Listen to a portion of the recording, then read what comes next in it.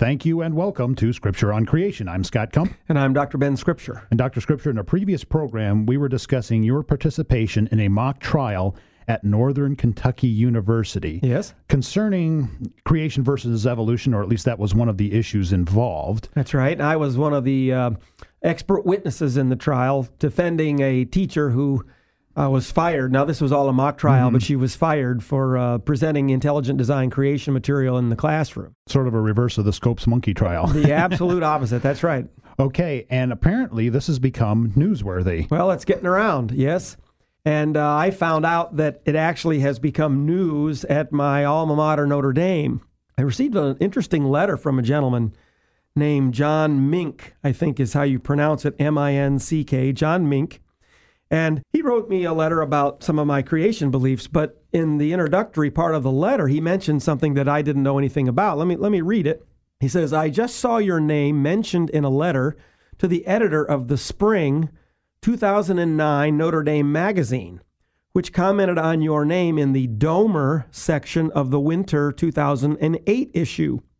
You were noted for your creationist work and radioactivity. So let me explain what he's talking about. There's a magazine called the Notre Dame magazine that I think the university, I don't think it's the Alumni Association, but it could be, puts out every quarter.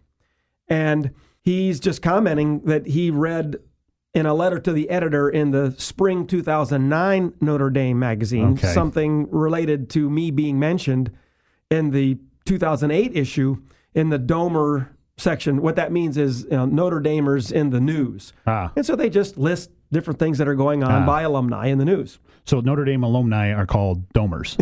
Okay. Yeah, not dummers, domers. Although I know that Purdue people would say they should be listed as dummers. Anyway, that's a little, rivalry between Purdue and Notre Dame. Two excellent schools, let me say. I don't want to alienate anybody. In any event, I actually do get the Notre Dame magazine, but I have to admit I don't read it cover to cover. And I figured I ought to go find out what in the world he's talking about, this John Mink that he read about me being mentioned in there.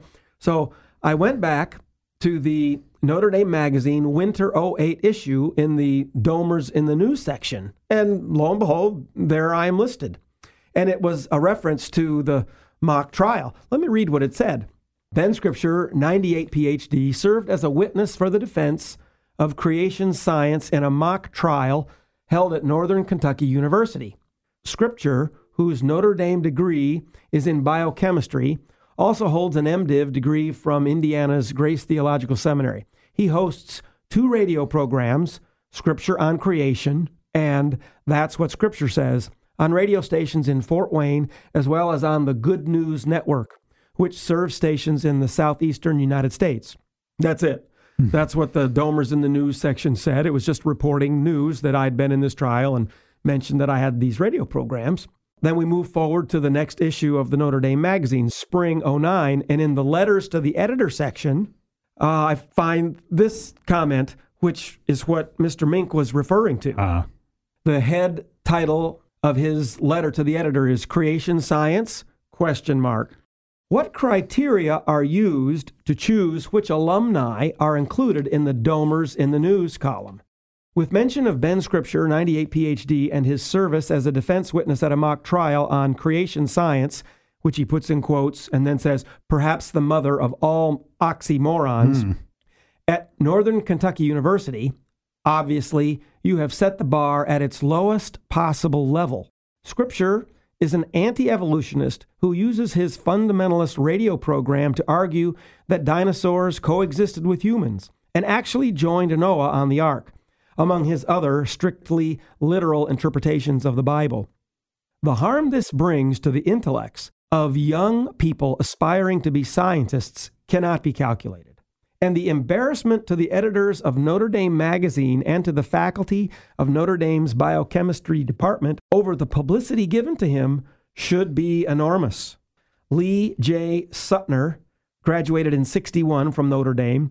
He is professor emeritus of Indiana University at Bloomington. So how dare your alma mater magazine mention you?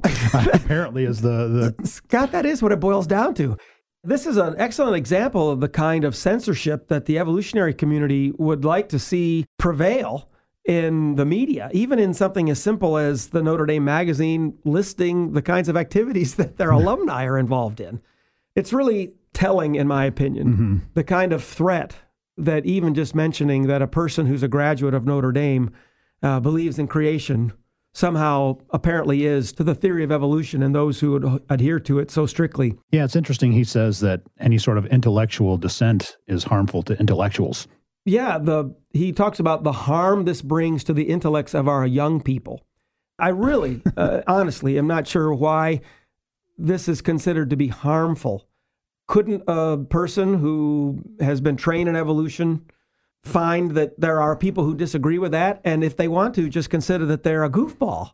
But how it harms them, I don't know, except for the fact that, well, maybe this person like Dr. Ben Scripture, who got a PhD in biochemistry from Notre Dame, may have a brain, and maybe he actually thinks for himself and has a different opinion. And of course, there are hundreds and hundreds of other scientists like myself, and that is harmful, to actually open the eyes of some young people to dissent, to the idea that maybe there are different opinions about there. And of course, the intelligent design movement is growing quite strong. And these are the kinds of things then that someone like I assume he's a doctor, being a professor from Indiana University, Dr. Lee J. Suttner is concerned about, letting anybody know, that there are actual other opinions about evolution out there. That movie Expelled, Scott, you remember that? That came out about a year ago, really was chronicling a lot of this dissent and also demonstrating that there are quite a number of evolutionists out there who would simply desire an alternate view to evolution be thoroughly, totally censored in the media, from any kind of an academic institution, losing their jobs and losing their funding and so forth. I had a similar experience like this, that desire to be censored, from Notre Dame back when I was still a student. I had been on a radio program in Iowa on WHO, a clear channel, big, widely distributed program. It was a call-in show, and different people were calling in, some agreeing with my, creationist views and others disagreeing. And one gentleman in particular, we went around and around for a period of time, and we agreed to disagree and went our merry way. This was back in 1997. I was still a student, but had essentially completed all of my research. I was writing my dissertation. I was 6 years into my program. So I had quite a lot invested, in my research and to get my degree from Notre Dame. And about a week after the program, the host of that radio program, the man's name was Jan Michelson, has quite a popular program on WHO, calls me back up and he says, Ben, the guy you were talking to, blah, blah, blah. And I said, yeah, I remember him. And he said, well, he called Notre Dame and found out that you weren't a student at Notre Dame. And so now Jan Michelson is all concerned, was I an imposter? I say, well, believe me, I'm a student there. I'm finishing up, and I don't know why he determined that I wasn't a student, but I can assure you that I am. And everything seemed to go away. But then a few days later, I'm getting to think, this person, whoever he was, he calls up Notre Dame about this. He's really exercised about who I am and what I'm doing.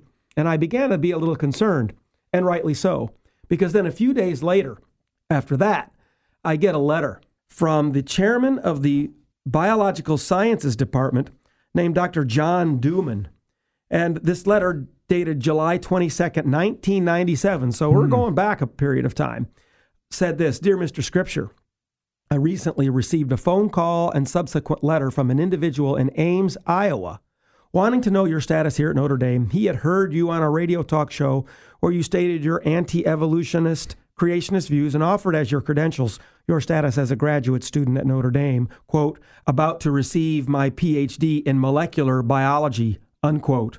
Well, now, my degree was in biochemistry, but the discussion that I was having involved molecular biology, and this person who wrote the letter, made the phone call, got it wrong. But anyway, that's close enough. I'll continue reading the letter from Dr. Dooman. The caller wanted to know about your status, indicating that a reputable department of biology couldn't possibly confer a PhD on an individual who didn't believe in evolution. I agreed with him and let him know that you were not a student here in the Department of Biological Sciences. I later found out that you are a student in the Department of Chemistry and Biochemistry. The letter goes on, and he discusses his concern about what I was saying and that I had done great harm. I'll quote this part, quote, Mr. Scripture, your personal views are your own business, but you do this university, your department, your advisor and the Catholic Church great harm. The Catholic Church great harm, Scott. And the Catholic Church great harm when you publicly espouse these personal views as a representative of Notre Dame, unquote. Well, so glad there's no politics in science. Yeah. And of course, I didn't even come close to saying anything like these views were Notre Dame's views. I made it very clear that they were my personal views, that Notre Dame did not teach creation and so forth. So this is just another example, a very interesting example of this kind of hand-wringing, and you're doing great harm, when you talk about creation and in any way, shape, or form present yourself as a person who's had an education. And in this specific case, we're talking about, an education from Notre Dame. In fact, of course, a PhD from Notre Dame. The story that follows from this letter that I got from Dr. Duman might be something interesting for another program in the future, because I was very concerned about the fallout from this. And as we mentioned earlier, this movie Expelled is talking about how this censorship not only leads to letters to the editor, but loss of jobs. There's quite a political witch hunt involved in this. It is. It's bizarre, and people should understand this. And if you're wondering, can this be so? Get that movie Expelled and take a look at it. And I've had these kinds of things in my own personal experience. So it's really interesting where just getting out there in the news and being a voice for Christ, being a voice for creation, or even something as simple as intelligent design can really stir the pot. People get really upset, especially this Lee J. Suttner, graduate of Notre Dame in 1961, who had been a professor at IU in Bloomington. I want to conclude our program again with Scripture on creation. We haven't really talked much about the Bible in our program today, but he makes a comment, John Mink does, in the letter that he wrote to me. And it saddens me because of something that he mentions. And what I want you to understand is the connection he makes between not believing in creation, thinking that, when the Bible talks about creation, it really basically relegates the Bible to myth, and then how that affects a person's concept in the Lord Jesus Christ himself. The final thing that Mr. Mink mentions in his letter to me is, in my mind, I have this picture of God 15 billion years ago. Just as he set in motion the Big Bang, he says to himself, quoting what God might say, I think that in about 14,999,998,000 years, I'll send my son Jesus down to a trivial green planet in the Middle East to save humanity, unquote. Then he says, mind you, he could have done that, but he didn't. In other words, based on his understanding of evolution, he essentially rejects John 3:16, which says, God so loved the world that he sent his only begotten Son, that whosoever believeth in him shall not perish, but have everlasting life. And that's not what I say. That's what Scripture says.